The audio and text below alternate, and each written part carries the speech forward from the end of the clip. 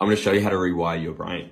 Now, if you're someone who consistently experiences negative emotions majority of the time, whether it's stress, frustration, anger, disappointment, depression, overwhelm, whatever it is, and you've been doing that for a long period of time, I'm talking years, 20, 30, 40 years, even 10 years, then it's going to take time. It's become a habit and you've wired that pathway really strong and you want to undo that and then create other ones. But there's 3 things that you can do consistently that can add to this and progress this. Number 1, exercise. Exercise and good food.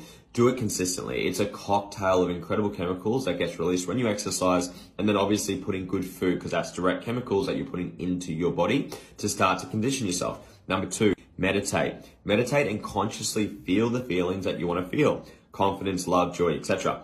Third part is learn to catch your thoughts. As soon as you start to think negative things, catch yourself and change your thinking pattern. Most important.